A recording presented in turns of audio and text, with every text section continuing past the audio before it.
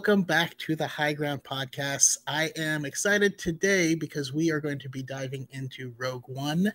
Um, I have an interesting relationship with this movie, and I can't wait because I have some awesome guests on. We're gonna get some nuggets. Also, it's the best time to have this episode since we had some major news drop yesterday. So we will also get into that right here on the High Ground.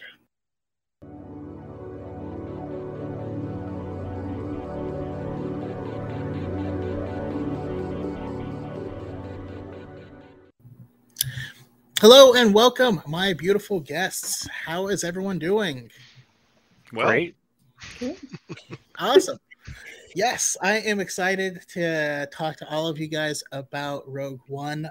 Like I said in the beginning, I have an interesting relationship with this movie because when I first saw it, it was my least favorite Star Wars project ever. It's a weird way to intro. I know, but and it will remain this way until this is actually my second time around the horn with all the Star Wars films. And after the last High Ground, it moved up several places. And I can't wait to get everyone else's perspective, rewatch it, and sit with it and see how I feel. So come Celebration next week, I might be a new man. You might see me in all Rogue One gear. You don't know. You will see me in all Rogue One gear. Yeah. Well, let's start by going around. We'll have you say, who you are, where you can find your amazing content, and we know this movie has a rough ending, but they did what they needed to do. My question is, what Star Wars hill are you willing to die on? So come up with a good one. Also, anyone in the chat, let me bring this up. So yeah, everyone in the chat, if you have a Star Wars hill you are willing to die on, go ahead and throw that in there as well. I'll start with mine so that you guys can get an idea of kind of what I'm thinking. The Star Wars hill I am willing to die on is that it's just so weird when people blame the Jedi for Anakin's fall more than they blame Anakin or Sidious, the literal Sith Lord who was pushing him towards the dark side since he was 8 years old. If you bring up Mace Windu before you bring up them, that's just super weird to me. Like I will die on that hill all day, every day. Yeah, I'll go to Dave first. So I am Xanatos1138 on pretty much everywhere, primarily TikTok. Star Wars hill I'm willing to die. There's so many, but I would say keeping it topical, Solo is a pretty underrated film, and Alden deserves more chances to be Han. Nice. All right, I approve this message. How about you, Chase? So yeah, you can find me on all social media at Forward Into the Black. You can also find me monthly with David on the Rogue Council podcast, where we just did an episode on Rogue One, where I think we're a movie behind on you, or no, movie ahead on you right now, Chaco. But my Star Wars hot take, and please don't kick me off of this podcast after I say it. Star Wars has actively made Darth Vader a worse villain as the story has progressed. All right. Well, everyone say thank you for Chase. Anyway.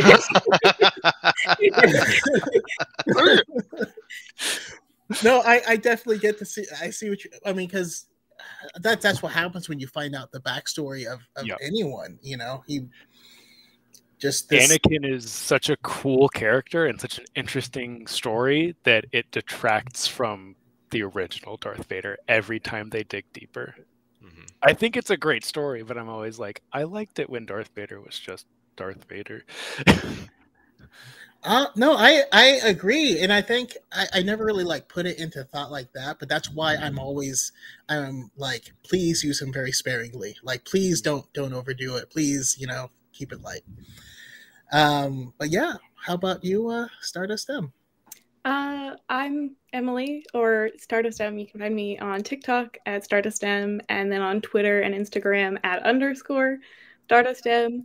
To keep, I guess, things relevant to this podcast, my Star Wars hill that I'm willing to die on is I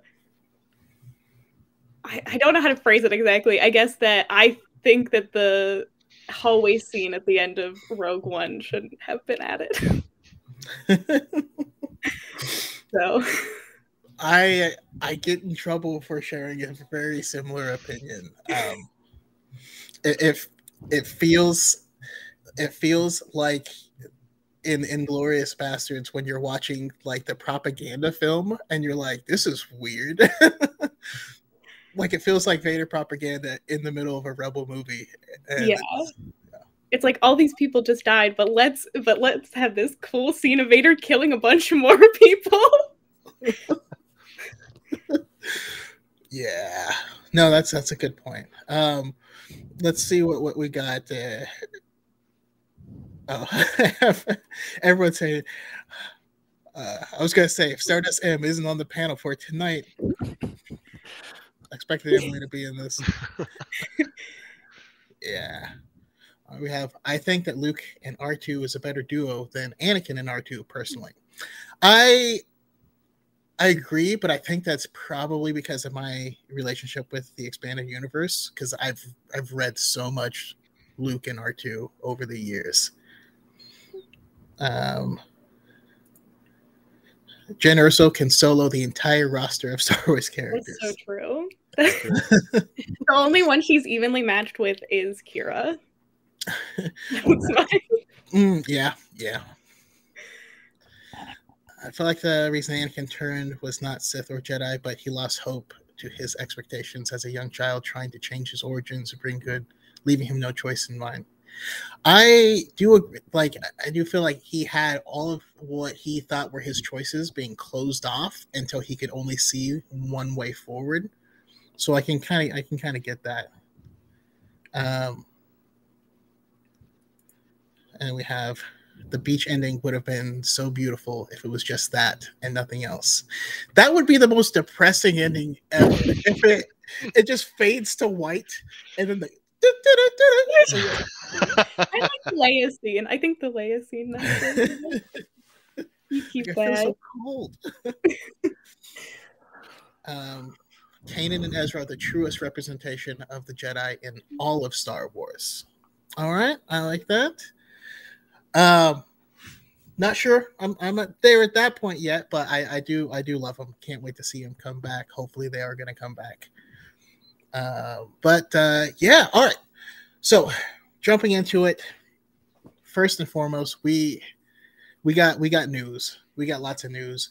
So I want to get quick hits around from everyone. I'm going to change the order. So I will say a show that we got news on. And then everyone will just go around really quick and give your thoughts on what we got. Oh, and I do have to share.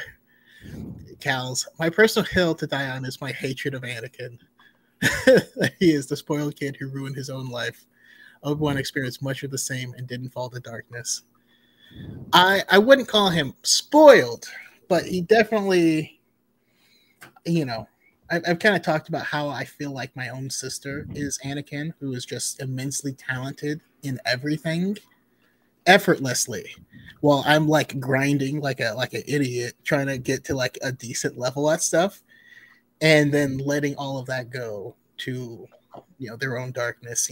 That is upsetting to me. But all right, we'll start with the one we have the most information on right now. Obi-Wan. What do you think about any of the Obi-Wan details we got? I've been avoiding it personally. I just want to watch the show at this point. All right. Any other thoughts? I've been most focused on like Hayden's happiness whenever he's doing like the interviews and stuff. Like I'm so happy that he's happy to be back. Yeah. How about you, Em? I'm excited for Reva. I thought it was really cool, those pictures of her and Vader, and I think she's gonna be a cool character. I'm excited because I haven't ever really had an Inquisitor that I'm like that's the one for me. So. Same. She looks, and the way she always talks about the character in all the interviews of like, yeah, she doesn't care about anyone or anything. Like she's just gonna be tearing people up, and you're like, all right, that sounds badass. I want to see that. Just let women be evil. we support women's wrongs here. And then also, I in that interview, it talked about how they grappled with the thought of whether or not they should bring Vader back into the mix. Ultimately, I'm happy that Hayden is getting to come back and kind of flex his dark side once again. That makes me happy. All right. Any thoughts for Mando? I feel like Chase is just avoiding everything. To an extent, yeah. I am. I'll just say this: years ago, there was a video game I was very excited for, and I got overhyped for it, and it almost ruined the video game for me. So I have since then, like, not let hype get to me, and I'm just like, great, a new season of The Mandalorian. Okay. I am very aware that Baby Yoda is the biggest cash cow for Disney right now. So Baby Yoda is invincible, and that's where I know the show is going right now. That's about it. In the article, it brought out that was actually a little bit of a fight between Favreau and Filoni to make Baby Yoda happen. But if David, you have any thoughts on it? I've mostly seen, like, all over my feed and all over, I've just seen like the interviews with Hayden and Ewan. I haven't seen a whole lot else on that. Yeah, I'm excited. I like Mando. I'm excited for Mando. It's just so far away that it's like hard to like. Yeah, that's true. Yeah, I'm pretty confident I'm just gonna like it anyway. Yeah, I'm excied to see more of Din on Mandalore. Hoping we see more Bo-Katan. All right. Well, let's do because I want to dedicate some special time to Andor. So how about all of the rest of the announcements? And then we'll do Andor after that. So like we got a brief hit of the Acolyte confirming it's going to be 100 years before the Phantom Menace, and explaining how the galaxy got, specifically the Sith, got into that position. The Ahsoka story I thought was really adorable about she gets the part and she gets in the costume and FaceTimes her friend whose son loves Star Wars, and he couldn't handle it. I love that. Any thoughts for all for any of the announcements that came out besides Andor? I'm excited for the Patty Jenkins and Taika movies. I know they announced those a while back, but I'm excited to see what Taika does with the Star Wars project, because I feel like he has a really unique style, and I think that he could bring some really interesting characters and dynamics to the story. I don't know. I guess we don't have like any information on what it's set, but I'm excited for that. And yeah, Patty Jenkins, I like what she did with Wonder Woman. So, and I think X-Wing pilot story is fun, and I hope Wedge is in it. I like Wedge and Toys. I know he was in the Legends Rogue Squadron. Yeah, we stand Wedge here. Yeah, I'm just excited that Rogue Squadron is officially not canceled, so everyone in my comment section can shut up now.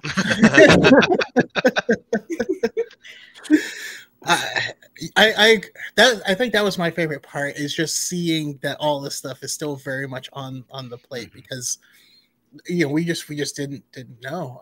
David, any thoughts? I am excited to see what Taika brings to Star Wars, because I feel like that's right within his wheelhouse, and it's going to be something that's like funny but also a fun ride type of film. Or yeah.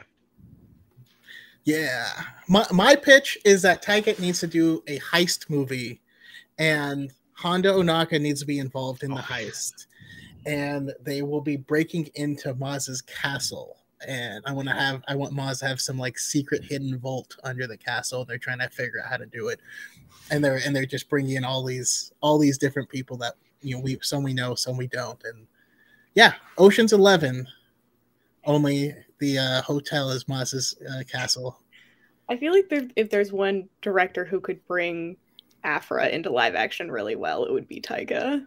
Yes, that's pure chaos. That'd be so much chaos. I love it. And that could introduce us to the Codebreaker if we did something like that. Yeah, that'd be interesting. All right. Last but not least, Andor. This is a Rogue One panel, so I know you guys might have some thoughts on news. The first news we've ever gotten for Andor. What do you guys think?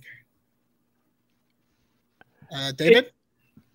Well, I'm excited for any news of Andor. I'm happy it's still going, and I saw with a couple things. I saw Diego Luna talking about like how when he first got into Star Wars, he had to like talk in code words in the car. And my favorite picture, I think, from there is seeing Mon Mothma, like not in the traditional white and that hairdo, but she actually looks like badass in that frame. I thought that was cool. Yeah. What were you gonna say, Chase? Yeah, I was gonna say like basically what they were kind of like hinting at what like the story of Cassian Andor before Rogue One was exactly kind of what I was expecting it to be, which is a great thing. It's not like, oh, it's predictable. Like yes, this should be a like reluctant hero. Like, I don't know if I want to do this or I'm going to get thrown into this in a weird way. And I'm like, yes, this is exactly what I want to see because Cassian's such a great character. Yeah, absolutely. Your thoughts, Em? Yeah, I was happy initially because it was what I've been saying that I wanted for months, which is for this story to continue the foil between Cassian and Jyn. The description of rebel-averse, I think they say like nihilistic, kind of a mess. It all felt like a description of Jyn at the beginning of Rogue One, and I like a lot what that does for their characters. Why that means that Cassian can have complicated feelings towards Jyn because she is what he was, and that is not maybe the reflection that he wants to see. I was interested in learning that it's going to start with the destruction of his homeworld, which I think that's really interesting, and I thought that also then added good motivation for him in Rogue One, because now him trying to destroy a planet killer is a lot, a personal thing. It was personal, like it was for Jyn and Sheridan, Baze, and Bodhi, and I love that. And yeah, and I'm excited that they said Mon Mothma her story was basically going to run parallel to his. Once again, I like that because I like the dynamic that Mon Mothma and Cassian can have a dynamic or a relationship that is similar to Jyn and Saw, and this like kind of you're a rebel leader and you're trying to help this like younger person, how do you handle them? Clearly Mon Mothma, if their relationship is close, did a better job than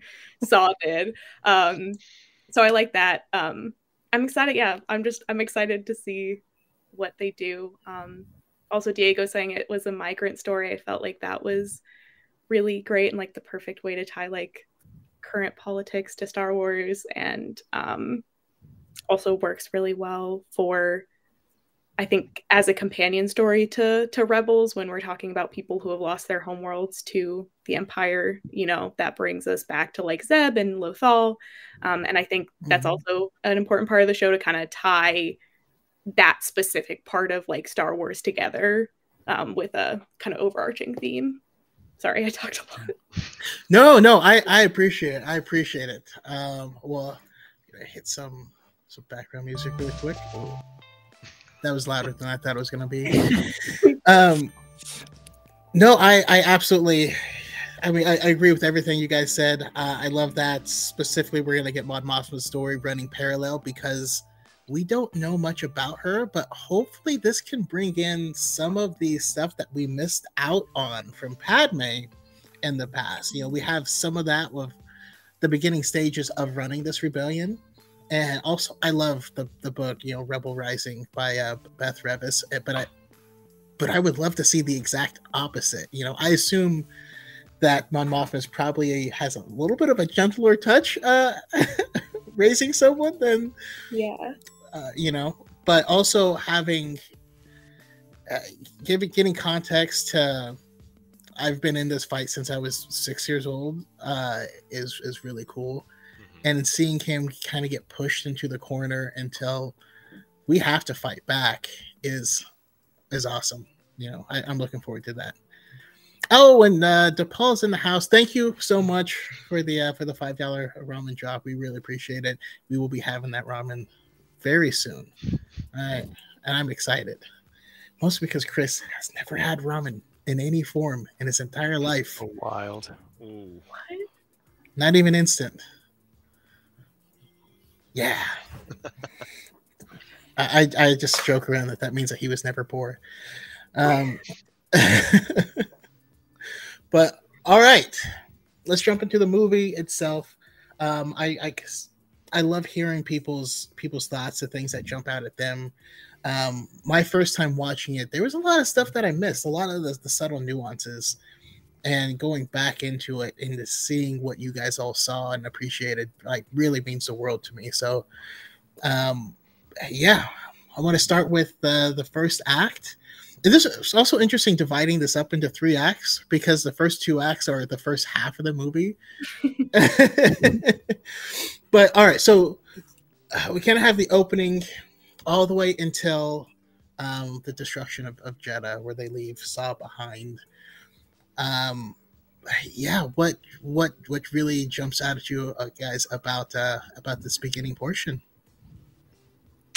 I think there's a lot to unpack in the beginning of this movie. I think the way they introduce all of these characters, from Jyn, Galen, Cassian, Bodhi, K2, Chirrut, and Baze, all of it, they're all introduced in such interesting and cool ways. I think we jump locations very quickly, but we all see these really amazing locations. And the fact that opening is not a ship, it looks like a really pixelated ship, but it's actually the rings of a planet, and seeing the rings cast on the shadow of the planet. And then the rings of Kafrene, just the city in an asteroid is stuff we've never seen in Star Wars, but makes total sense in Star Wars. And just it's a very fast paced but very filled first act. I love it. There's a lot to talk about. No, I mean you can keep going. You can bring up more than 1 point, or we can always come back. But I mean, for me, seeing Cassian take out that very first guy, it's holy crap. What were you gonna say, David? I was just gonna add to that. That was a hell of an introduction for Cassian, because you kind of see, okay, he's a rebel. Oh, he just killed a guy. So it kind of paints the rebels as not like the clear-cut good guys in this scenario. And then in the beginning, when Krennic is introduced, I'm not sure when he solidified as one of my favorite bad guys, but that line in the beginning when he sees Lyra running back, he goes, "Oh, look, Lyra's back from the dead. It's a miracle." It's I want to see Ben Mendelsohn in every single thing he does from now on. He was just such a dick. Krennic is my favorite villain in Star Wars because I hate him so much. Yes. He's the worst. I saw somebody being Krennic deserved better, and I was look, I love Krennic as a villain. That man got exactly what was coming to him. Exactly what he got was what he deserved. Oh man, I especially the little bits of him that you see in in the third Thrawn book in Treason. He's so aggravating of a human, and you're he's the guy who's climbing the corporate ladder no matter what. Mm-hmm. And he doesn't truly know what he's doing, but he's gonna get there. He is represents the incompetence of the Empire while still being effective as a manager. You know what I mean? Like, he can't do it, but he can manage or torture people until they do it. I don't know. He's like the embodiment of middle management in a corporation. And it's so frustrating to watch. Like, God, he's awful. I love him. He's the worst. When we get introduced to Jyn, I say this all the time because, going into it, I knew her name was Jyn Erso, and they call her Lyanna Halleck. But when the movie starts, you don't know that. And so a guy just walked, he's like, Lyanna Halleck! Lyanna Halleck! And I was like, the hell's he saying? Is that Shriwook? Like, what does he want? So every now and then I just yell Lyanna Halleck because it tickles me. I don't know. How about any other parts or Em, what jumped out at you in the beginning? I mean, yeah, like you're saying, I think Cassian's intro is always one that really jumps out at me. I think especially because, like, I think he's basically the only hero where he kills someone basically unprovoked. I think it's like him and Han are the two, at least in the movies, that I can think of that, like, basically kill anyone unprovoked and are, like, assumed to be the bad guy, like when Callus, like, just throws that stormtrooper off a wall. And then, but I think I think it's interesting, and I always really loved that. And then Jyn's intro always really gets to me now, from everything from with her mother to Saw picking her up. I think the furthest I've gotten into this movie before I started crying was Saw saying, "Come, child, we have a long ride ahead of us." Yeah. You just think of everything from Rebel Rising. I always like the really small details that this movie puts in, especially to Jyn's character. In the first scene of the film, she's wearing a braid, and Lyra is also wearing a braid, but then for the rest of the film, she's only seen wearing a bun, and in Rebel Rising, she's also only describes her hair as being in a bun. And it's sad when you realize that Lyra did it for her, and then she never learned, and no one ever taught her. And so she just kind of had to, like, let that piece of herself go, or, like, her dropping Stormy, her stormtrooper doll, like, it's these pieces of her having to, like, let go of her childhood before she's ready and before she expected to. Another part that I really loved that is Bodhi and Saw's first meeting. I feel like that's such an underrated part. Both Forrest Whitaker and Riz Ahmed do a fantastic job playing those two characters, and lies, deception, every day more lies, bumbling, like, oh my god, please, I'm so scared and I'm just trying to help.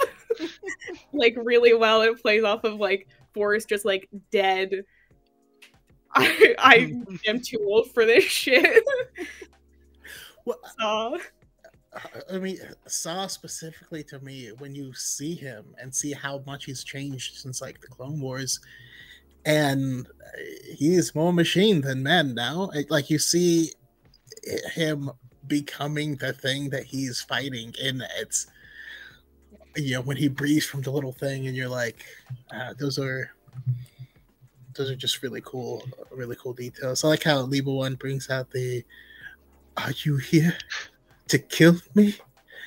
Yeah. I maintain I could have done without Borg Gullet. That's yes, but will. Yeah, go ahead, David. No, I was gonna say that line when he said, like, it always hits me when he says, "There's not much of me left." I'm like, ooh, true, but that could also, like, he could mean physical and mental. There's a lot, and I also agree about Borg Gullet. I don't like Borg Gullet at all. I maintain that's why he talks like that. He spent too much time with Borg Gullet. Look, okay, here's Borg Gullet defense crew here.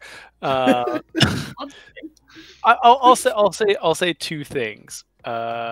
Borg Gullet is like the expanded universe brought to life, like, literally.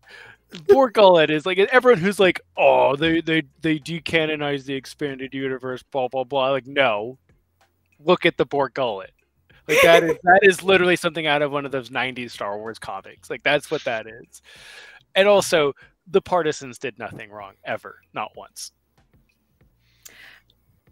I am a Sagarera defender, so I'm not once had Saw or the Partisans done a whoopsie.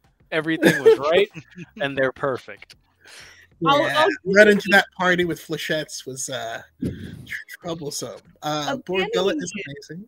That's my one with Saw, but I think Borg Gullet, I mean, it could be. I've always interpreted it as like a manifestation kind of Saw's paranoia and distrust that even as Bodhi is trying to help him, and given the kind of character we see Bodhi as, there's no reason to distrust him. There's no reason why Saw can't just listen to the message, but he's so paranoid and distrusting at this point because of so many years of fighting that he has to use this weird monster creature to like torture people and break their minds so he knows that they're not lying to him. Yeah. And also I agree with Comic Binge. Keep Star Wars weird. I don't maybe I've watched too much anime. I mean, there's like Star Wars weird, like in Solo when they have half heads, and then there's Borg Gullet. I mean, there's kind of a weird separation there. But I actually, Borg Gullet was okay until he says one tends to lose one mind, and then Bodhi's kind of okay afterwards. It's like, I don't know. You know, I literally watched this an hour ago. Again.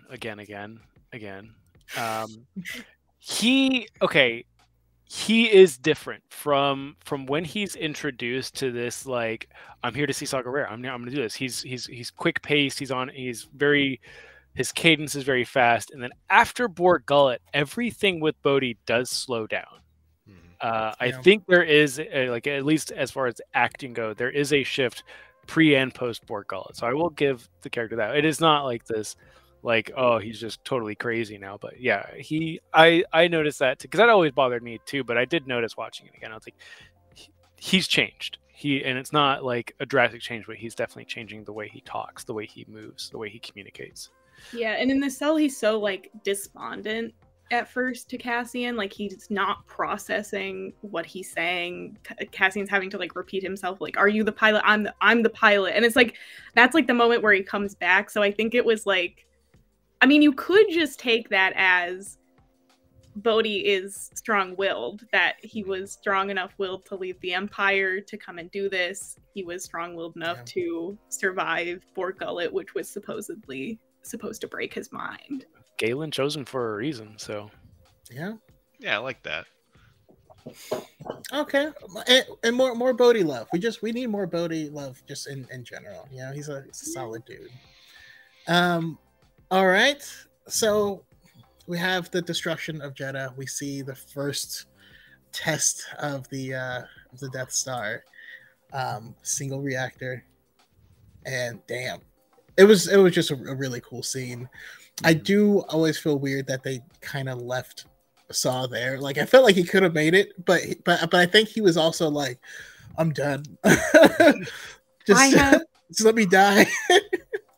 The fact that Saw's final act is to save Jin, his daughter, breaks my heart. How he thinks in the novelization that she's kind of the last of his family, and like I don't think it's a representation of their like complicated relationship. Like, yes, he's saving Jin because she now is the only person that has the message. She is the only one who can destroy the Death Star, who can finish out what his life's work has been about. But also, like, that's his kid. He doesn't want his kid to die with him on Jedha. He wants her. He doesn't want her to be like a martyr. Like, I mean, I guess like he was, and like Steela kind of was. That scene, and the fact that Jin asked him, she wants him to come with him even after all those years of being so angry with him. And, you know, also like the fact that like she just doesn't really get time to process that. She certainly didn't say everything she wanted to say to him. she just kind of has to like, and she just doesn't have time. She just has to leave, you know, the one person who was her family.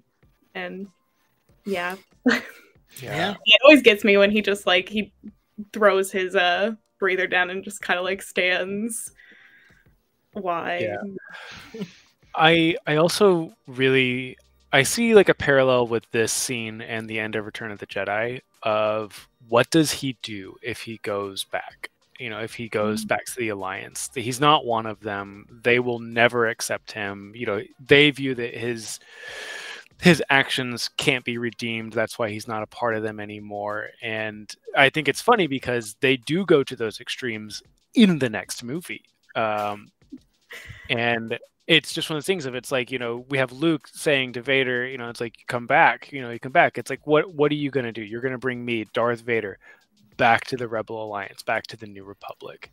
What do you think's going to happen?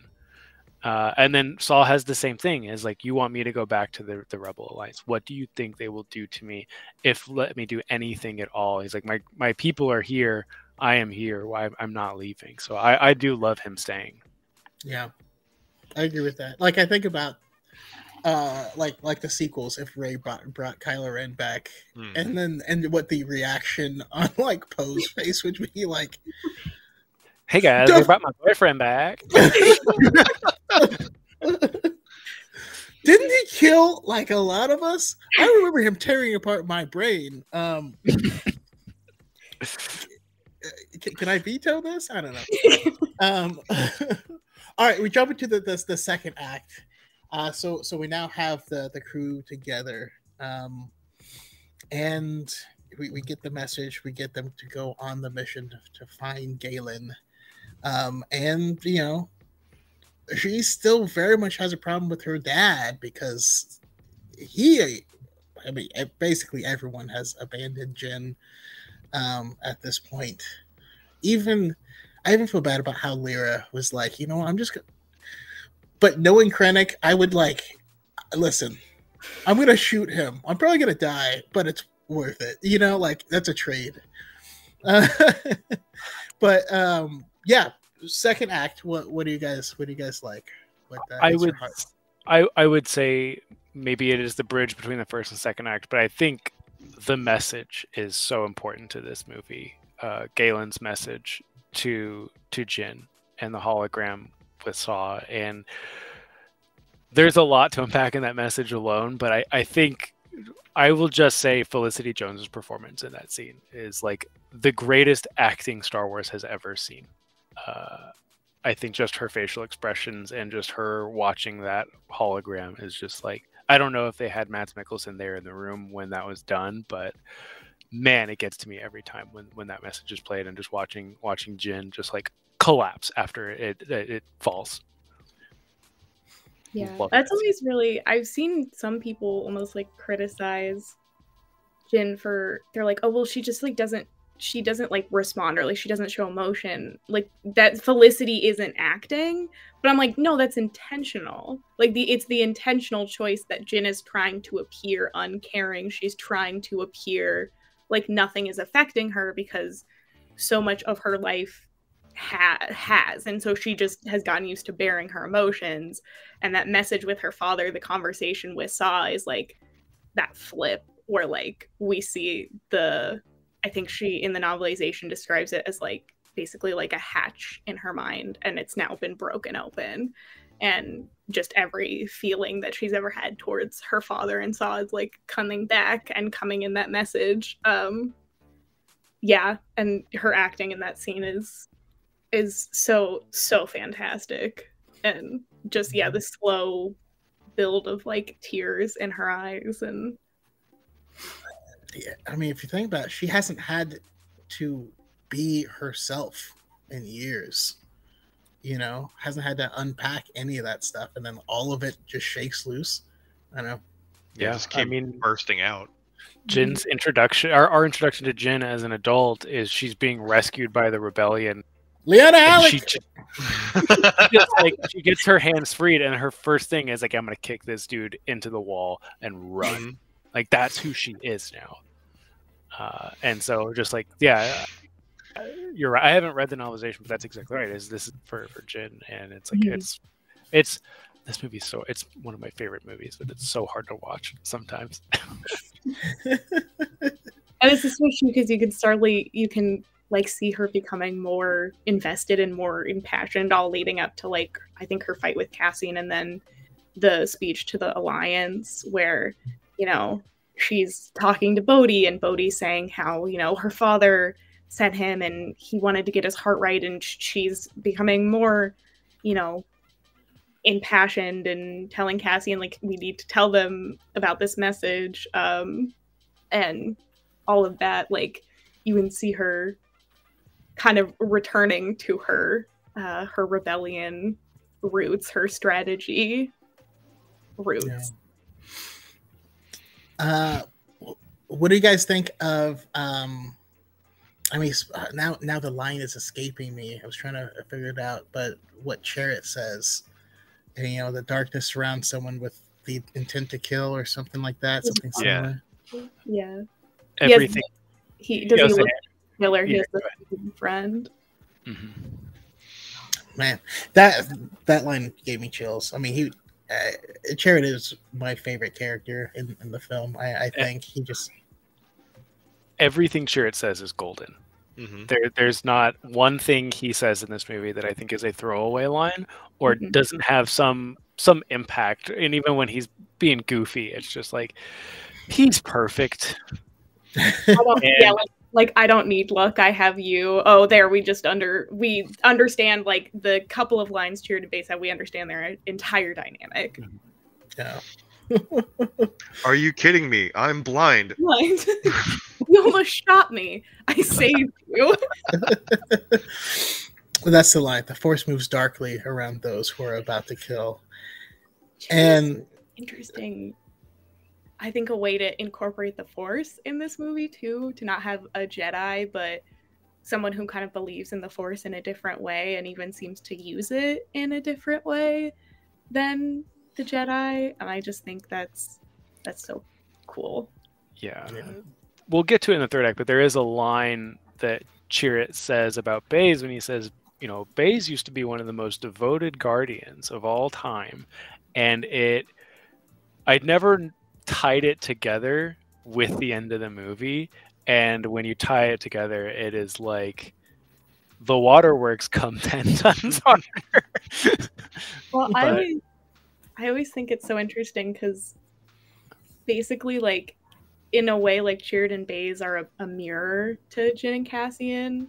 And, like, you have one person who used to be super devoted to a cause, who used to be very invested, but because of what the Empire has taken from them and continues to take from them, they've lost their hope. And then you have one who is a firm believer who continues to fight and continues to persevere despite all that has been taken from them and continues to be taken from them. And Chirrut and Baze are this kind of perfect representation of trust and trust going both ways, while Jin and Cassian, at least, like, they're keeping secrets from each other at first. They have to build to that sort of perfect trust. Yeah. And so what do you guys think of the scene where Galen actually passes away? Man, it's tough because it's tough, I think, in just the context of the movie. But I think after reading Catalyst, that scene is a lot harder because you do have a stronger connection to Galen when you read Catalyst. And it's one of those, and I think the last thing that Galen says is, "I have so much to tell you," to Jin, and then he just falls limp. And I think this is another example of, like, Jin is such an emotionally complex character because she's this character that, again, when we see her, she's kicking people, she's running, she's shooting people precisely, she's beating the crap out of stormtroopers left and right, and she can and Cassian literally has to pry her off of her father because she can't deal with it. And it's just like she's such an amazing character that's so complex. And I'll touch on it a little bit more later, but like the main crew of Rogue One is so interesting to me, and I think that they feel so real in a way. And I think Jyn feels like a real person, not a Star Wars character. I think part of that, like, feeling real, especially with Jyn, and I would also say Cassian, is because they're so clearly given flaws. Like, this, you know, we know that it's wrong for Jyn to say she doesn't want to be involved in the rebellion when she has all this skills and knowledge that she could be using to help. We know that it's wrong that Cassian is going along with trying to kill Galen, and that he, that he's flawed and he's willing to do bad things for the rebellion. I think that gives them a humanness that, yeah, is sometimes missing when you have, like, as much as I love these characters, but like Leia, who's like this like pristine, almost like representation of like hope and love, or like Padme, who's like this very like perfect queen, that then, these characters feel a little bit more like dirty. A little more attainable. Yeah. Like, I can't be Padme, Yeah.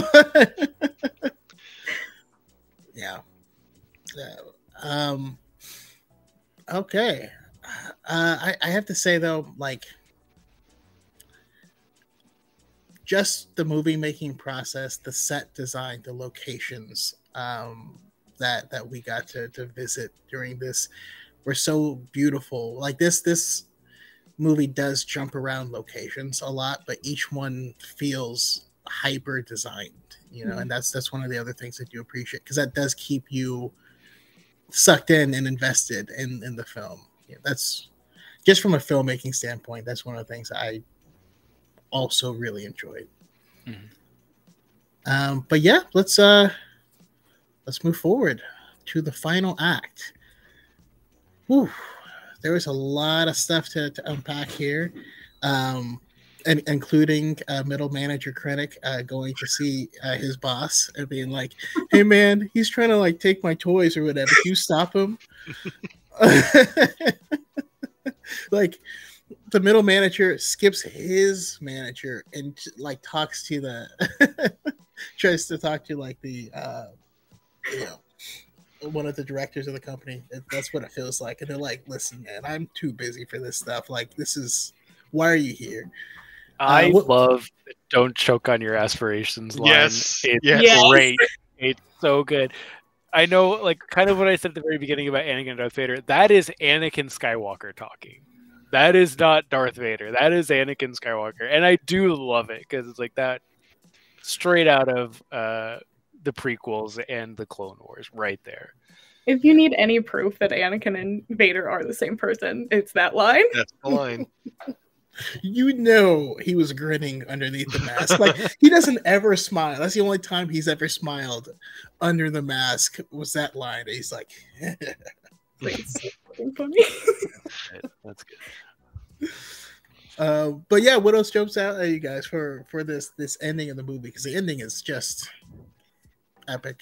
Before we get to the Battle of Scarif, I think the meeting room on Yavin, and seeing characters that we've seen from the prequels, where we see in the original trilogy, seeing the guy with the white beard, who is the same actor from A New Hope, just and it's this feud within the Alliance, and then I think these little nuanced expressions you get from Bail and Mon Mothma of, it's just like, they know what they have to do. They know Jyn is right and they know Cassian is right, but it's just like, they're like, it's the Republic all over again. We will not win this way. And like the scene of Jyn going out and getting ready to figure out how they can get to Scarif, and then Cassian coming with the the band of rebels, and they're just like, it's not a lot and we'll probably overstuff the shuttle, but we're gonna do this. And it's just like, it's very much like, this is a rebellion, and it's like everything else feels like it's been a military, or it's just a new form of the Republic, and this is like, yeah, this is the rebellion. This is what we're used to. Yeah, it's like in that scene when they're talking, it's like the Senate all over again, because they can't all come to a decision, so they can't go through with what they want to do. But then Jyn rebels, and she's like the blueprint for the rebellion going forward, because then Leia takes that over from there to the original trilogy. Yeah. And then so does Chaz Nachadek. But well, posing. That's my thing. But I love that as well, though, because yeah, she rebels as a rebel, but that's exactly what they need, because you know what evil needs is for good people to just stand by and do nothing. And even as well intentioned, you know, it's almost also I take it as a personal lesson, because I have analysis paralysis for a lot of things, where I'm like, no, I'm not ready. Now is not the perfect time for me to do all this stuff. And you're like, this was the perfect time, you know, and you gotta go. And seeing someone like Jyn go from being so despondent and hopeless and not believing in any cause, saying, what choice do we have? Yeah, that was pretty powerful. Yeah, and I think the story is so well structured, because she would have never done this if she wouldn't have grown up with Saw Gerrera. Like, this is something he would do.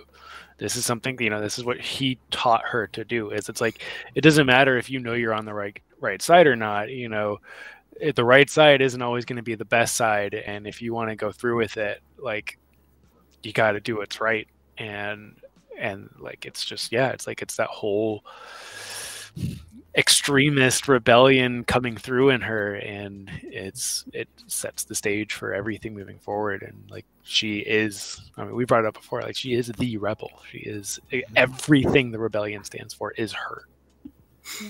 I've always thought that, like, in kind of that last act, Jyn is everything that is the best parts of all of her parents. So she is the exact, like, rebel leader that Saw raised her to be, that he wanted her to be. She is standing up despite the cost, despite the fact that she knows that, like, it probably will not end for her, just like Lyra did in her last moments. Like, even this, when she, like, straightens up when she's facing off against credits, it's very reminiscent of Lyra when she takes out the gun and she just faces him straight on. And of course, she's completing her father's revenge, what he worked to try to do his whole, or at least when he was taken back from the Empire. And I think that's really beautiful. And yeah, like, this isn't, like, Jyn is not possible without, you know, Saw, without seeing what her mother did, without her father. And I love that, and I especially love that because I think in, you know, a story like Star Wars, where it's so focused on family and, you know, found family and just, like, family in general, and even, you know, bloodlines and what that means, having Jyn be the best of her blood is something that I think is really great and adds to that theme of why family is so central. Yeah. And all of Star Wars. I have a question for you guys. Do you think that this movie is also about the Force trying to reach equilibrium, working through people? I mean, I think about one thing that George Lucas said early on, that people have a destiny, but they can choose whether or not to follow it. And everything in this film had to have happened perfectly to the hour for any of it to work. You know what I mean? Like, and that actually used to be one of my problems with the film, because I felt like a lot of things was like, okay, in order for this to work, we have to pull that random lever on the beach over there. And you're like, why is it there? And then, like, and I felt like there's a lot of, like, all right, now that lever that's precariously, like, hanging over, you know. But I think in that, and yeah, I think you're not wrong in that, but I think that is, I would say, classic Star Wars, but it's just fiction in general of it. Just like, it's like, yeah, I always joke of it's like if you watch any fiction movie that has any sequence where there's any type of action, and it doesn't have to be a gunfight or a fist fight, just like stuff moving forward intensely, is it's like no one ever trips, no one ever like, you always land the perfect jump, or to break into the bank vault, right? You have to have this perfect machine that you somehow stored in this perfectly sized SUV that drove it to the bank, and no one detected that there was a blinking drill or whatever going on. That's fiction in general. It's, it's always got to be that way. But I think you're right. I mean, in the universe of Star Wars, like, and I think having Chirrut and Baze there helps a lot. Yes, like the Force is guiding everything, and if we take what Chirrut said, is like, the Force moves darkly around someone who's about to kill. Like, I know it's a big metal ball, but imagine what the Force must be doing around the Death Star. And it's just one of those things. Or how is the Force move? How does the Force move around someone like Tarkin or Krennic? How does the Force move around Hux? When he's getting ready to fire Starkiller Base. Yeah. Well, even I think it's in the comic, Chirrut said that Jyn is light.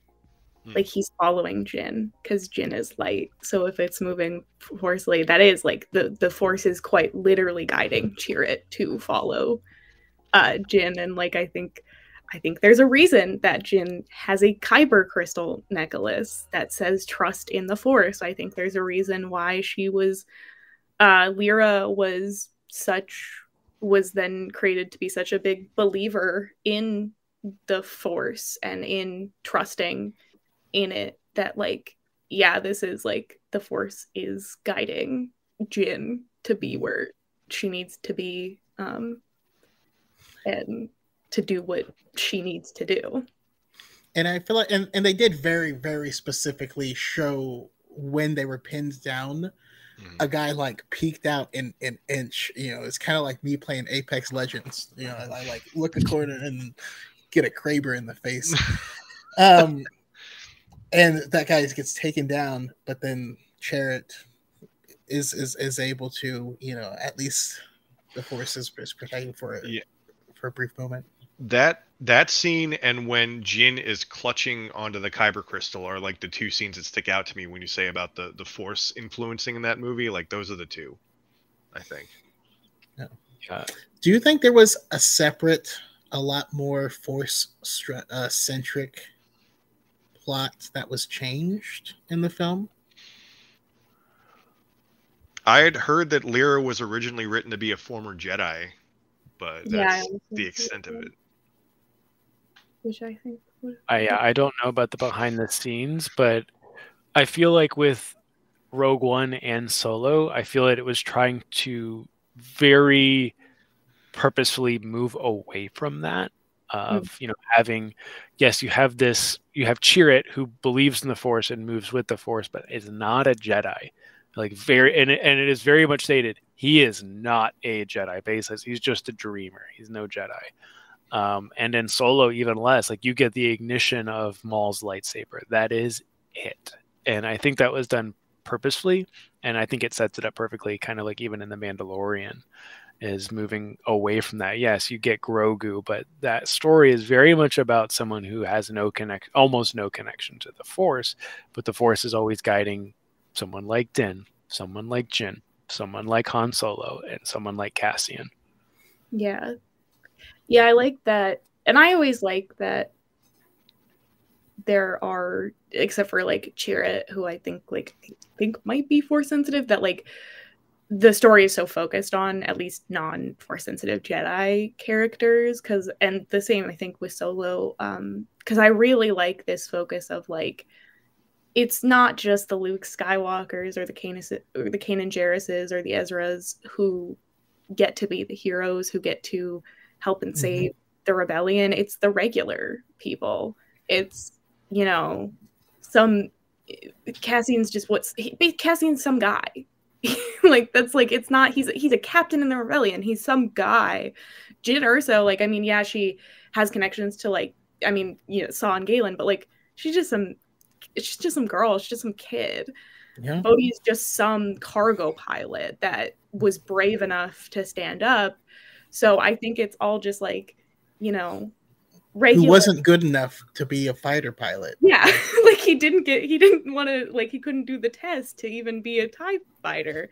So like this idea that like it is really about just like regular people can do stuff. You don't have to be some major player. You don't have to be super even skilled or you know, smart to stand up and do what is right and do what is necessary.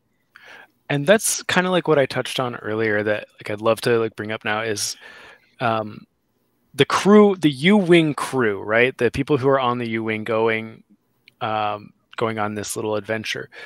The way they dress, the way they talk to each other, and the positions they have are so like boring in a way. And it's like you said, like Bodhi is a cargo pilot. Every time we hear about a pilot, it's a Poe Dameron, a Wedge Antilles, it's a Soren Keyes and Eric Well. They're these fantastic X-Wing and TIE fighter pilots. Bodhi is a cargo pilot. He brings shipments from one station to the other. That's his job. His uniform is so uninteresting. You can barely tell it's an Imperial uniform. It's not the cool black TIE fighter pilot. It's not an Imperial officer uniform. And they're surrounded by these people that talk differently than they do. Like the argument in the U-Wing when Jin like, you know, kind of confronts Cassian about like, you went up there to kill my father. Like that feels like a real argument. And it's like they look like they're ready to go to blows over this. And everyone's just like really awkwardly pushing themselves up against the wall. Like even Baze is like, I'm gonna put myself on the cargo ramp a little bit further now. Whereas, you know, you have just like even just the cadence and grammar of someone like Mon Mothma talking, it's different from them. And it's always like the little people are the pieces that move everything around. You know, it's like, you know, Luke Skywalker, all he did was shoot a torpedo in the exhaust hole. That's all he really did at the end of the day. He wouldn't have done that if it wasn't for Jin and Galen and Cassian. And I love that we get this whole thing there. And it just shows how different they are and how normal they are and how they accomplish so much. When you're talking about outfits too, that's one thing that I always found so interesting is that every other female character, at least in the movies, has a very distinct look from their male counterpart. It's Leia in this pristine white dress. It's Padme in all her elaborate hair and makeup and dresses. It's even Rey, who's so distinct from like Finn and Poe in this like kind of linen and roby looking material versus like a leather jacket. Jin and Cassian are wearing almost the same outfit in just different colors. It's this standard rebel look, and her hair is in a low bun with bangs that she clearly had to cut herself. It's not like this elaborate braids or hairstyles like the other like girls have. It's really I think it's meant to be almost a physical manifestation of her more masculine traits and her being one of the more masculine female leads that we have in the movies, but also, yeah, really showing like she's just some regular person. She's, you know, she just is like trying to look normal, fit in, be just some girl. She's not trying to be the leader of the rebellion. She's not trying to be the queen of Naboo. She's not trying to be the Jedi that is going to bring balance to the Force again. Yeah. Even when they're on Jeddah, they're like, oh yeah, we need to blend in. Like they don't really change. No. They like, and it's like they're all dressed. Like I think Baze and Chirrut are the exception of like their costumes and their appearance stand out. Like obviously Chirrut is wearing a flowing robe with this like tri-belt harness thing, and Baze has a giant can of energy bullets on his back. So he stands out a little bit compared to everyone else. But it's like if Jin or Cassian were to have, you could probably point them out of like, oh yeah, they were walking, you know, on Tatooine somewhere, and that would be like, oh yeah, no, that makes sense, you know. But yeah, and I think that's so interesting how they kind of dressed the characters in this movie. That's a big part of it as well. Real quick, I want to shout out Padawan's podcast to give a super chat. I appreciate it. Can't wait to see all these great people at Celebration. That's crazy. We're all gonna We're gonna see each other in a week. Yeah, That's wild, man. I can't wait. It's just gonna be a ton of fun. Okay, so I mean, continuing, we have the battle of Scarif. I just want to make sure we're not missing anything. We get because like we haven't even talked about K2 at all. We haven't. Did you know that wasn't me? Like that's Of course. Cassian said I had to. My K2 earrings, you can't really see them. Oh yes, awesome. I think go ahead. every time I see like when they introduce K2 when he like choke slams Jin, every time my first thought is like, is her back okay? Because she looks like paralyzed for a second. What's interesting though is as we're talking about how how all of the characters are made to look so normal. It's so interesting because K2 is probably the droid that is meant to like he's the most different from like a Star Wars droid. He's taller than all the rest of them. He has weirder proportions, and he's not colorful. He's not a bright metallic. He doesn't have like the fun oranges or blues or greens that Chopper and BB-8 and R2 have. So I think that's really interesting how like in that way they tried to set like K2 apart from other Star Wars droids. I mean, he is like a reprogrammed Imperial droid, which is also really interesting because we don't see much of that. I guess we have AP5, but even AP5 just looks like C3PO, but like kind of gray. So I think that's interesting is like in the way that they tried to make all of the other characters look more normal, they made K2 look more abnormal. I love K2. I think Alan Tudyk knocked it out of the park as K2. And I'll say we could definitely get into the Battle of Scarif, but one thing that I think is so sad at the end of the movie when we're losing all the characters, and I brought it up on the podcast that we did, is Cassian's reaction when he realizes that K2 was destroyed. That's his only friend. He has like been working with this crew and they're his team now, and he appreciates and cares and wants to keep them safe, of course. But K2 was his friend, and it's just like it's so heartbreaking to watch Cassian like get on the comm and be like, K2, like you have to respond. Like it's like he's like, I don't have anyone, and if I'm going to be stuck on this planet, and die on this planet, it has to be with you. You can't go yet. So he's just like, you can see how sad he is, when he's going through that. Because we don't really see him be upset in this movie. We get him, you see him frustrated, you see him stressed, but you don't see him upset or sad. And you do see him very, very sad once he realizes K2 is gone. In the novelization, K2's last thought is imagining Cassian surviving, and that makes him happy. And I think that's just a very perfect representation of their relationship and friendship. Like they were really. Why are you trying to make me cry? That's rude.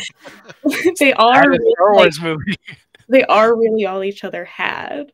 Like, I think it's clear that Cassian probably lost friends in the rebellion, and now he has K2, and K2 is a weird Imperial defector droid who says whatever pops into his circuits, and is that in that way makes, I imagine, it's kind of hard to like and maybe hard to work with, but it seems like Cassian appreciates it. Yeah, that's, I mean, yeah, I mean, even in Jedha, when K2, when like we get the did you know that wasn't me, and then it's like Cassian's like, why? I thought I told you to stay on the ship, and K2 is like, I got bored. Like more than I just got bored. He's like, I got bored, so I just wanted to come hang out with you some more. If Cassian comes back, if they're not back when Cassian comes, we're leaving them. He really does not care about anybody but Cassian. Yeah, and he spent the entire movie giving like giving probability percentages, but then when Jin gives him the blaster, he's like, your behavior is continuously unexpected. It was like the biggest compliment he could give her. Yeah. The chances are she's gonna shoot you with that thing. Hi. It's very It's high. very high. I'll be there for you. Cassian said I had. Whose death was the saddest? Jin and Cassian's. Well, Baze. Jin and Baze. Cassian. Oh, Baze is up there, I was gonna say. Baze, and because when you take into consideration that Chirrut says when they're on the U-Wing, he says Baze was one of the most devoted guardians of the Wills. And it almost, if you don't remember that line, when as soon as Baze says, I'm one with the Force with me, I immediately start crying. No matter how many times I see this. But then when I was like thinking like, oh yeah, here come the waterworks. And I was like, he always believed. He always believed in this. And it's just like once he loses Chirrut, he's like, it's all going to come back and this is it. It's like, this is all I have left. This is where it's going to end. I will follow the Force. I've always followed the Force. I say I don't.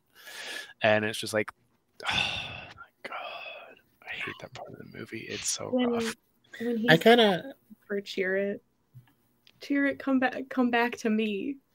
Come back. Don't go. I just so yeah, spent all this time trying to follow Chirrut and trying to protect him, and he just couldn't. And it feels like all of the faith that he had in their order, he put into Chirrut instead, and then without that, he had nothing, you know. Yeah, well, I mean, they've taken everything from him. They took his home, they took his faith, and then they took the only person that he had in his life that was left. So if he's gonna go down, he's gonna go down fighting for what he believes, or I guess what he believes in, which at that point is Jin. He believes that Jin can. When they're getting off the shuttle and he says, "Good luck, little sister." It's like, oh.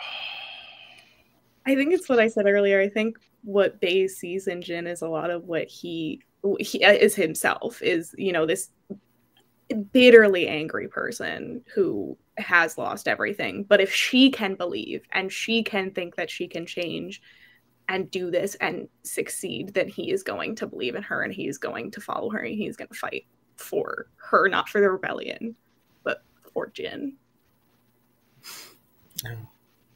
I feel like Rogue One walked so that Fallen Star could run.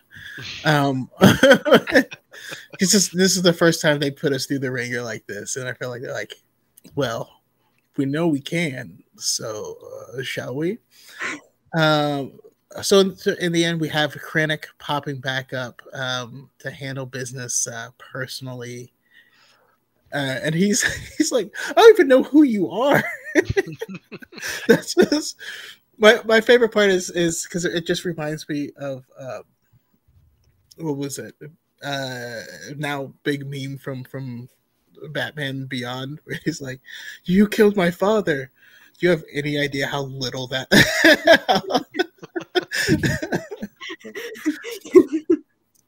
But yeah, Krennic shows up. How do you guys feel about their last showdown? And the rest of the film.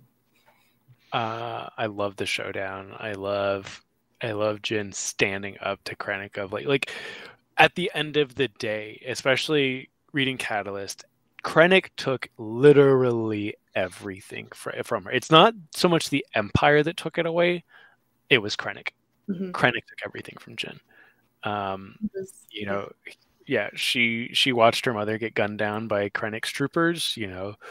He stole her father, and because of that, she had to go live with this extreme rebel cell and become part of this dude's like soldier gang.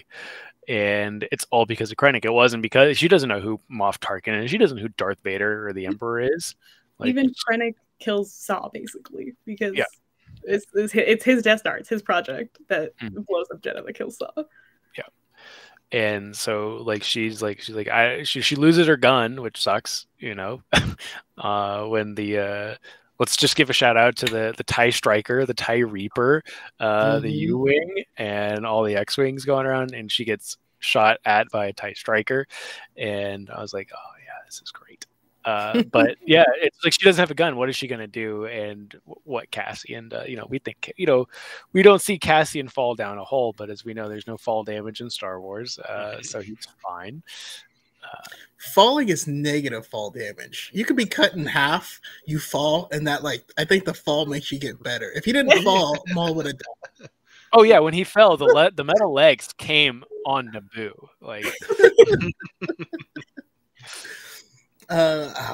Also, so after Krennic gets taken down, and basically the mission's complete, Jin's like, "Let me kick his body. Let me kick it."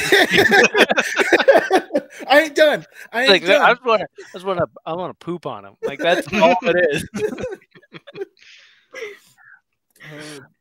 Let's see here. Ben Skywalker, The House of the Can't Lie, 10 out of 10. Pre-villain death monologue from Krennic. You have to give it up to the villains, that monologue. Those are the best villains.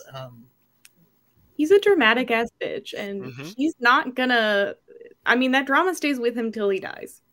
With the one arm pull, dramatic. Stand up.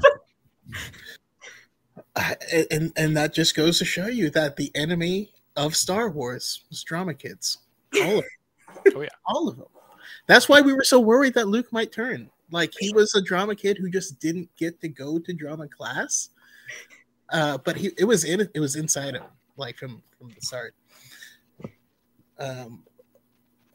But yeah, this whole scene, and then also, I'm sure you got feelings on this, Trace. The whole space battle that's taking place above. I mean, one of my favorite Star Wars things ever is just having the multiple storylines at the same time. All of them get stalled at the same time, and then slowly one breaks through, and then the other, and then the other. I love their, the shot alone of the camera angle, like glued to the X-wing coming out of hyperspace into this huge battle is just oh my god. And then you see all this, and there's so many little Easter eggs that we get. The Ghost is in this battle. The Ghost and Chopper are on Yavin 4. So that's cool to see. But they use some of the old footage that was never used from the original Star Wars. When they're doing the call-ins, Gold Leader reporting in, Red Leader reporting in, that's just old footage that they just kind of upscaled. And so that's great. And the shield generator is awesome.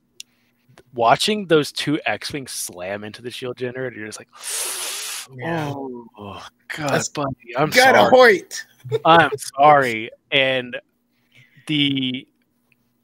seeing all of the U-Wing is one of my becoming one of my favorite ships in Star Wars. It's so cool.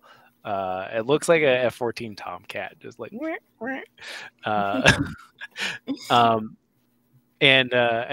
new ties that we see, but also them just shooting a ship into another ship into another ship.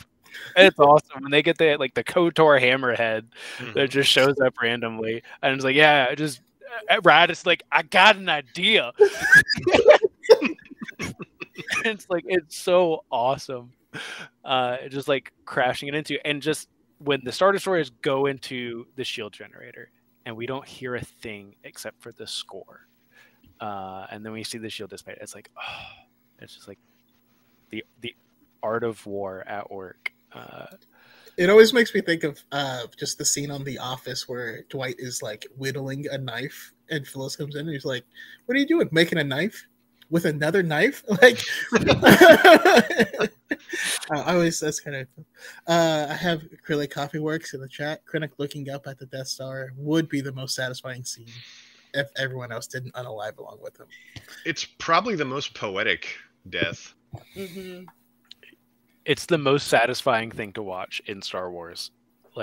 Watching Krennic just look up, just boom, headshot by the Death Star. You're yeah, Yeah, With kind of like when you said, extreme oh, prejudice. everything's perfect. Like it's perfect. Like, oh, the switch over there. That is the perfect shot. They missed the base, but hit Krennic in the way. Because Tarkin's like, hit the base. Oh, we missed the base. We vaporized Krennic and then hit the ocean. It's still gonna work out in there and what they wanted, but it's like, man, fuck you, Krennic. I feel- the Empire there. there had to be like a gunner with like an extreme zoom who's just like, Oh, I love this. sorry, I missed. gotta hate that guy. Oh man. Just talking on the Death Star is like, so I shot my boss.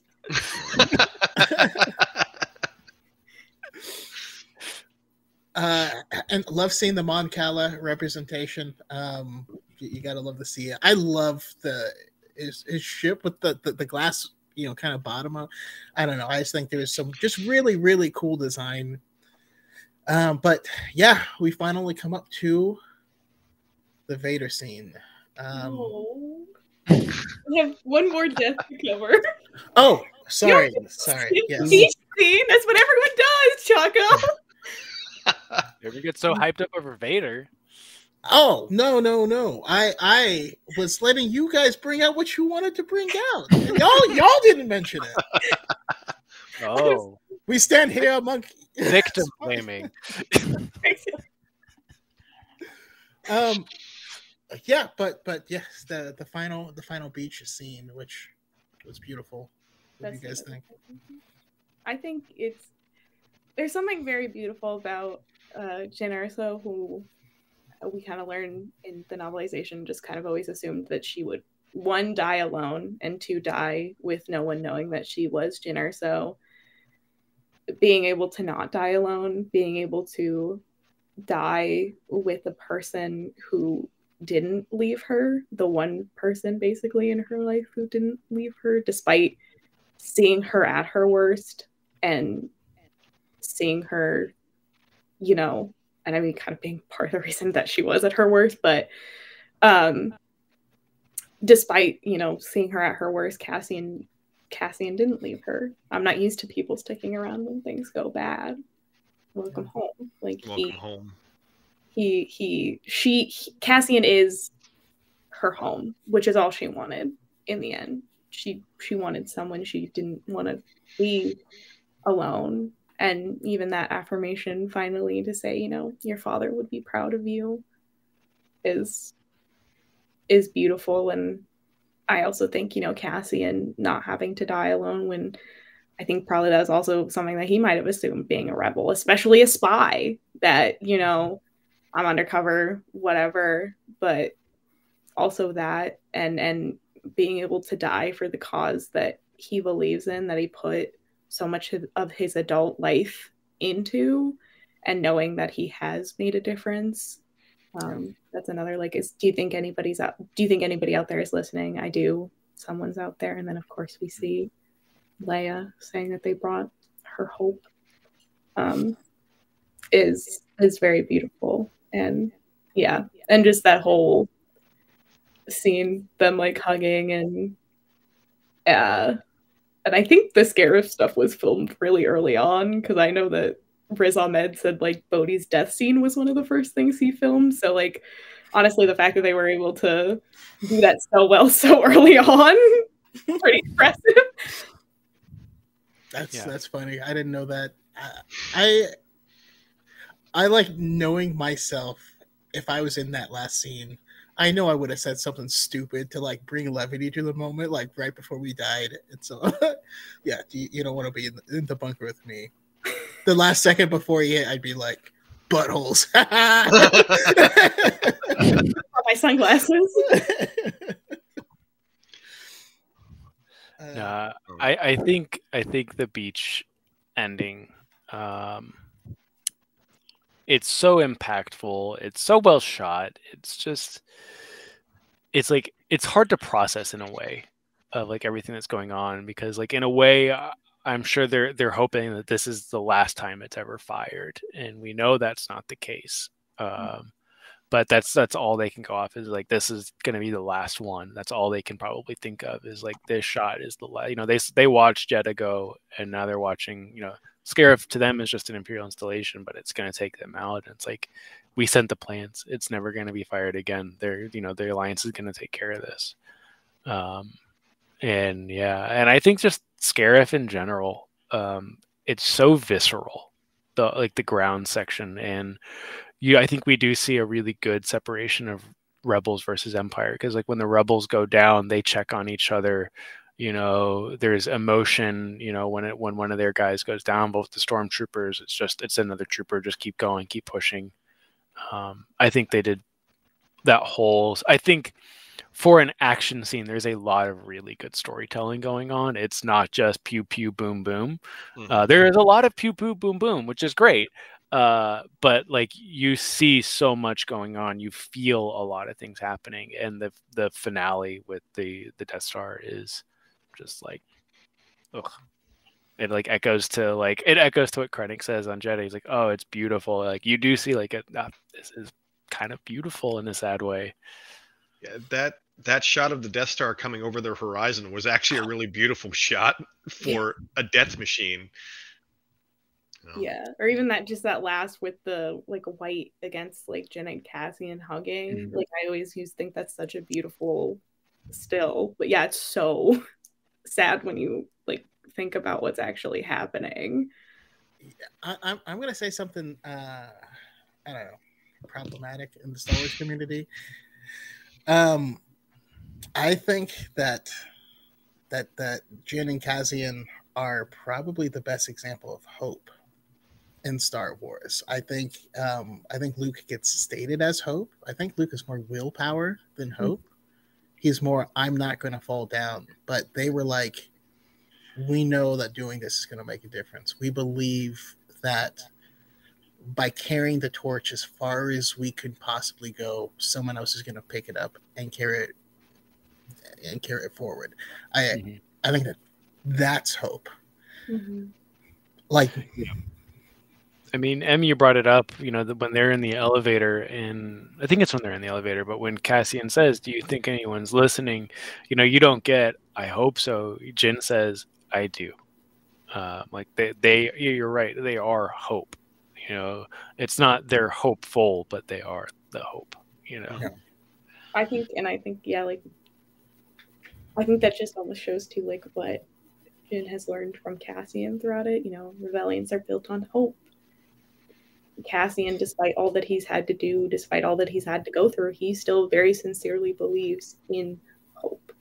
And through him, Jyn can also believe in hope again, and can also provide that hope to him in his last moments to say, yes, someone's listening. You did what you needed to do.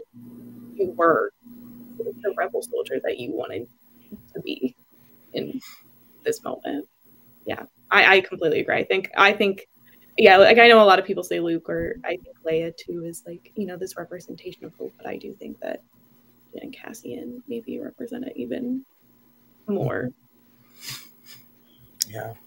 I've been reading a lot of Green Lantern, so hope versus will has been a topic that's on my mind a lot lately.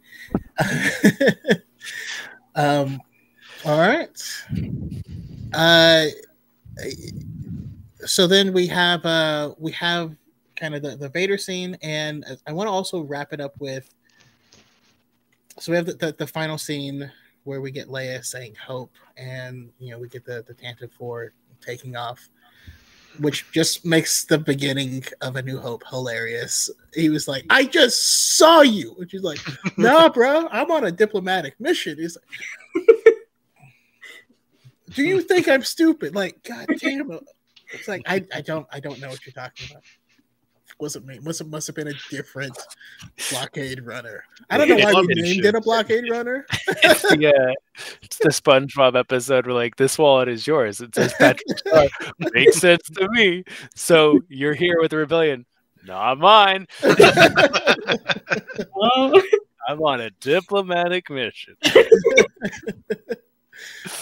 So yeah, we'll go around and we'll talk about that final scene, and then also we're getting Andor, is there any other Rogue One related project that you guys would greenlight if you had the ability, or would rather move on, focus on newer stuff? I'm curious. And then also, if you want to, I'll go around one more time after that for closing thoughts and that stuff. But what do you think, Chase? What do you first? I don't want, once we get Andor, I don't want any more Rogue One related content. I think it is such a good example of how to tell an encapsulated story. I can just speak for myself, and I know a lot of people agree, but I became so attached to the crew of Rogue One in a 2-hour movie. I didn't need a non-trilogy to appreciate those characters, and I do obviously like getting more, and that's why I'm excited for something like Andor and to tell the story of Cassian, before Rogue One. But yeah, I like the story where it is. I like where it starts, and I like where it ends. So no, I don't personally want any. I want to keep moving forward and getting more stories like Rogue One and getting more characters we can get attached to in the same way. But yeah, every time I watch this movie, I think this is the best Star Wars movie. I don't think it's my favorite. I think A New Hope will always be my favorite. And the Tantive 4 scene, I'll just say this. Does the Vader scene need to be in the movie? No. Is it awesome? Yes. So it can stay. Does his cape need to billow in space? No, but it's menacing, so it's fine.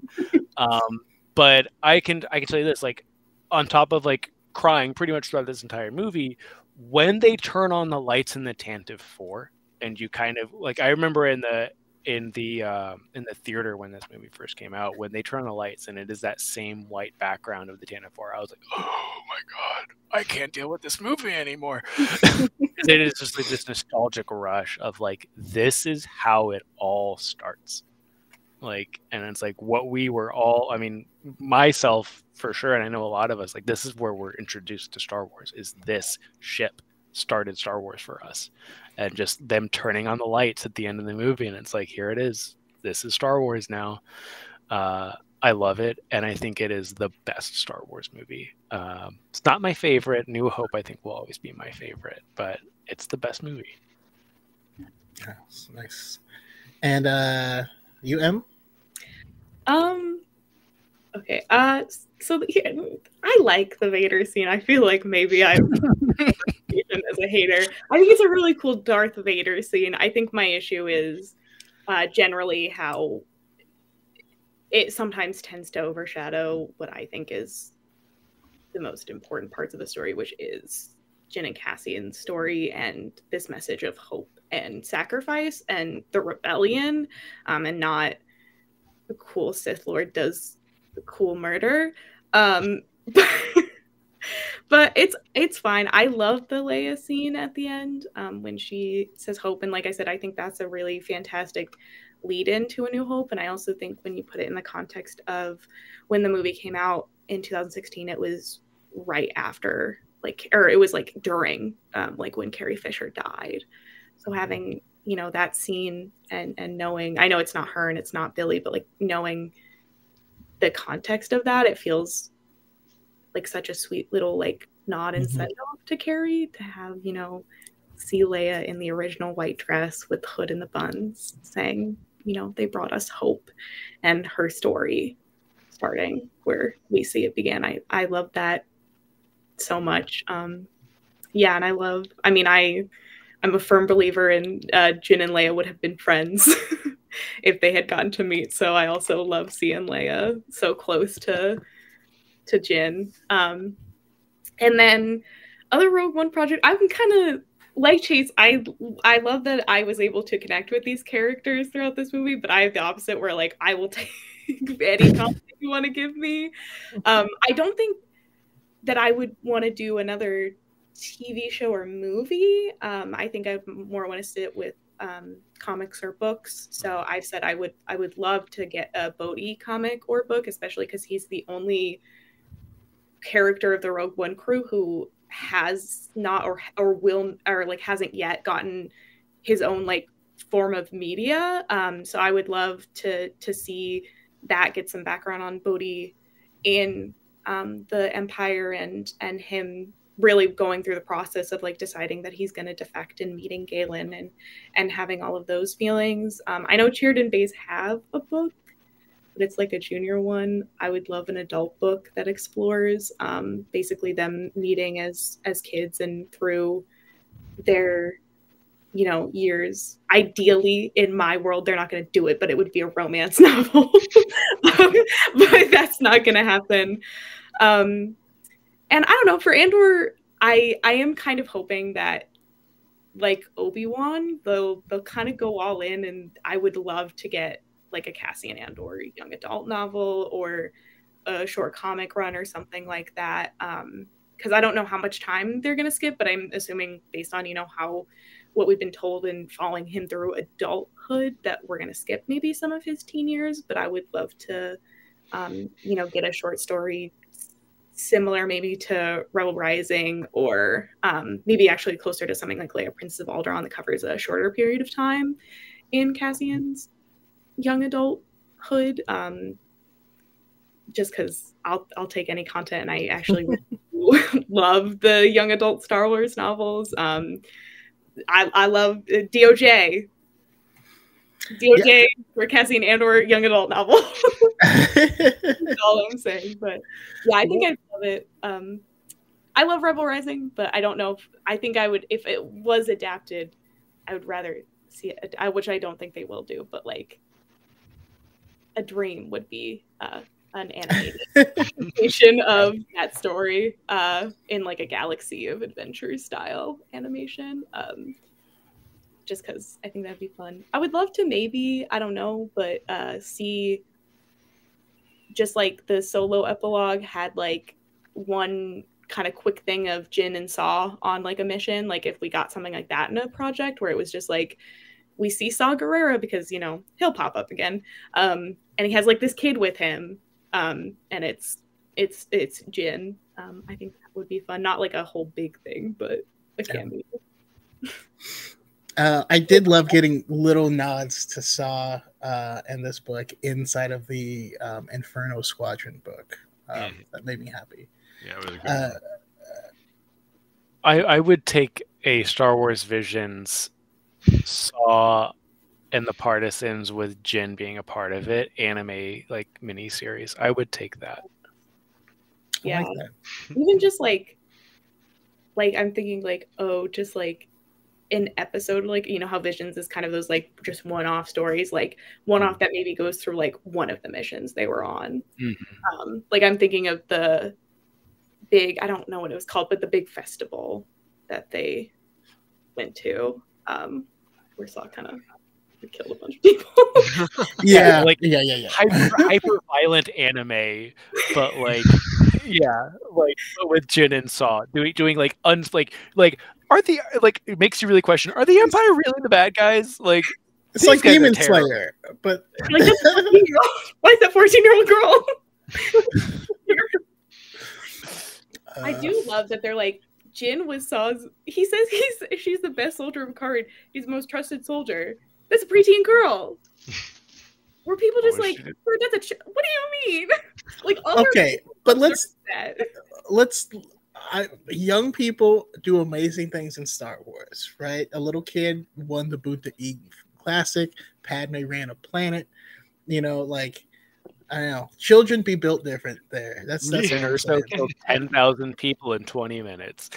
Like, I just can't help but think that some of the people that Saw introduced like Jin to would probably like, that's like his most trusted soldier. Meet my top lieutenant, Kyle, and it's like, I like you're like 5-foot girl who looks like she weighs 90 pounds. You're like, yeah, give her some truncheons though.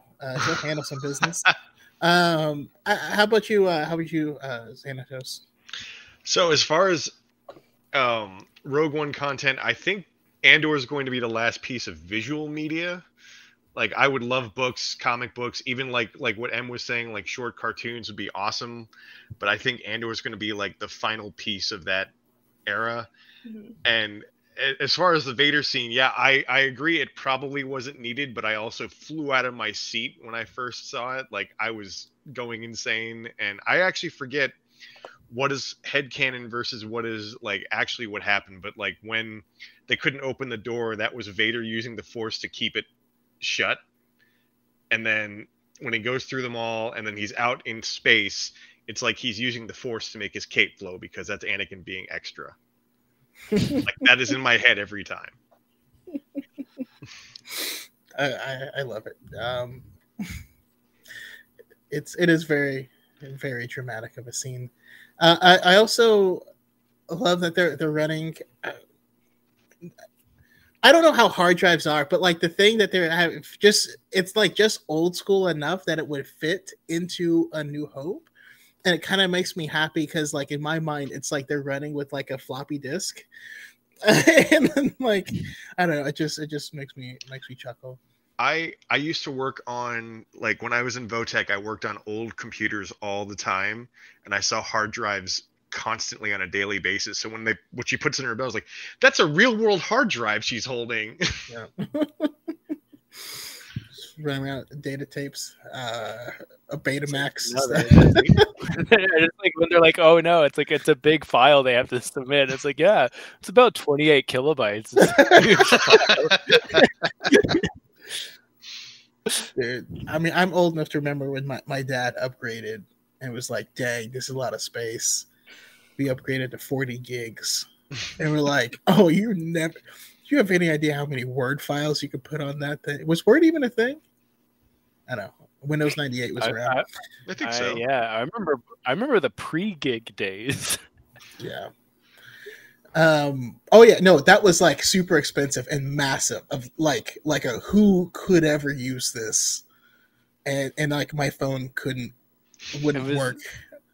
No. It was John Carmack or Bill Gates. It says like you'll never need more than 10 megabytes of hard drive space. Yeah, like, yeah, I wish. And then for me, I wouldn't need any more. Actually, no. Here's what I want. I want an animated cartoon that's like,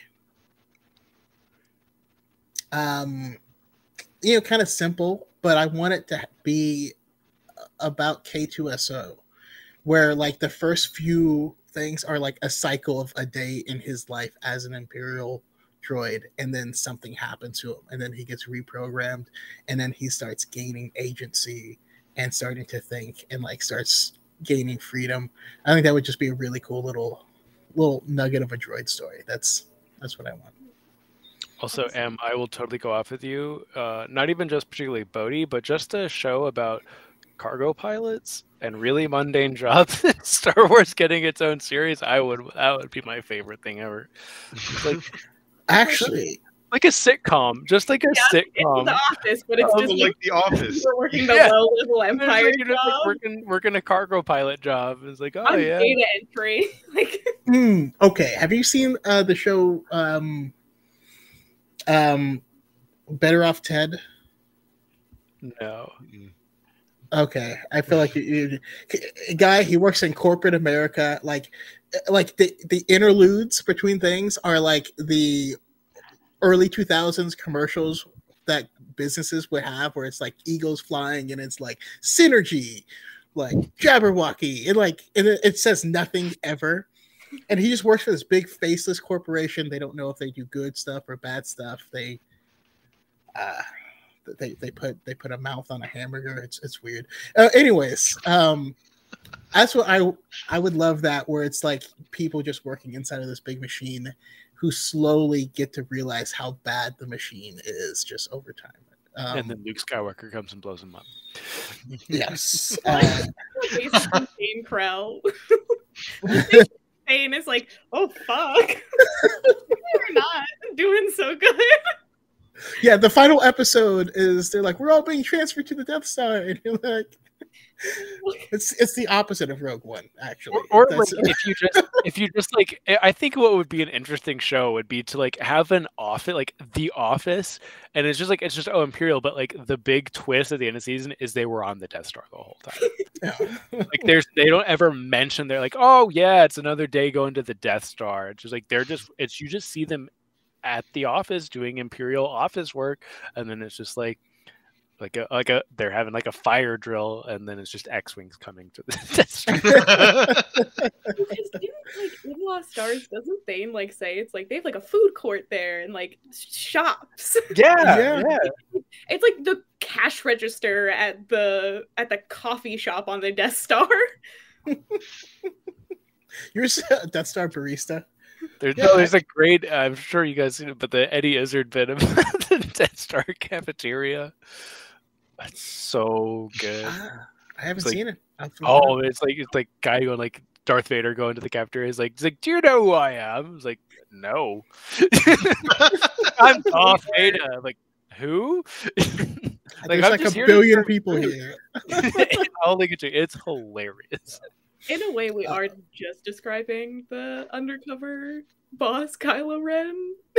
Yes. They're all like in the cafeteria, like talking. But I just found it's Kylo Ren's lightsaber.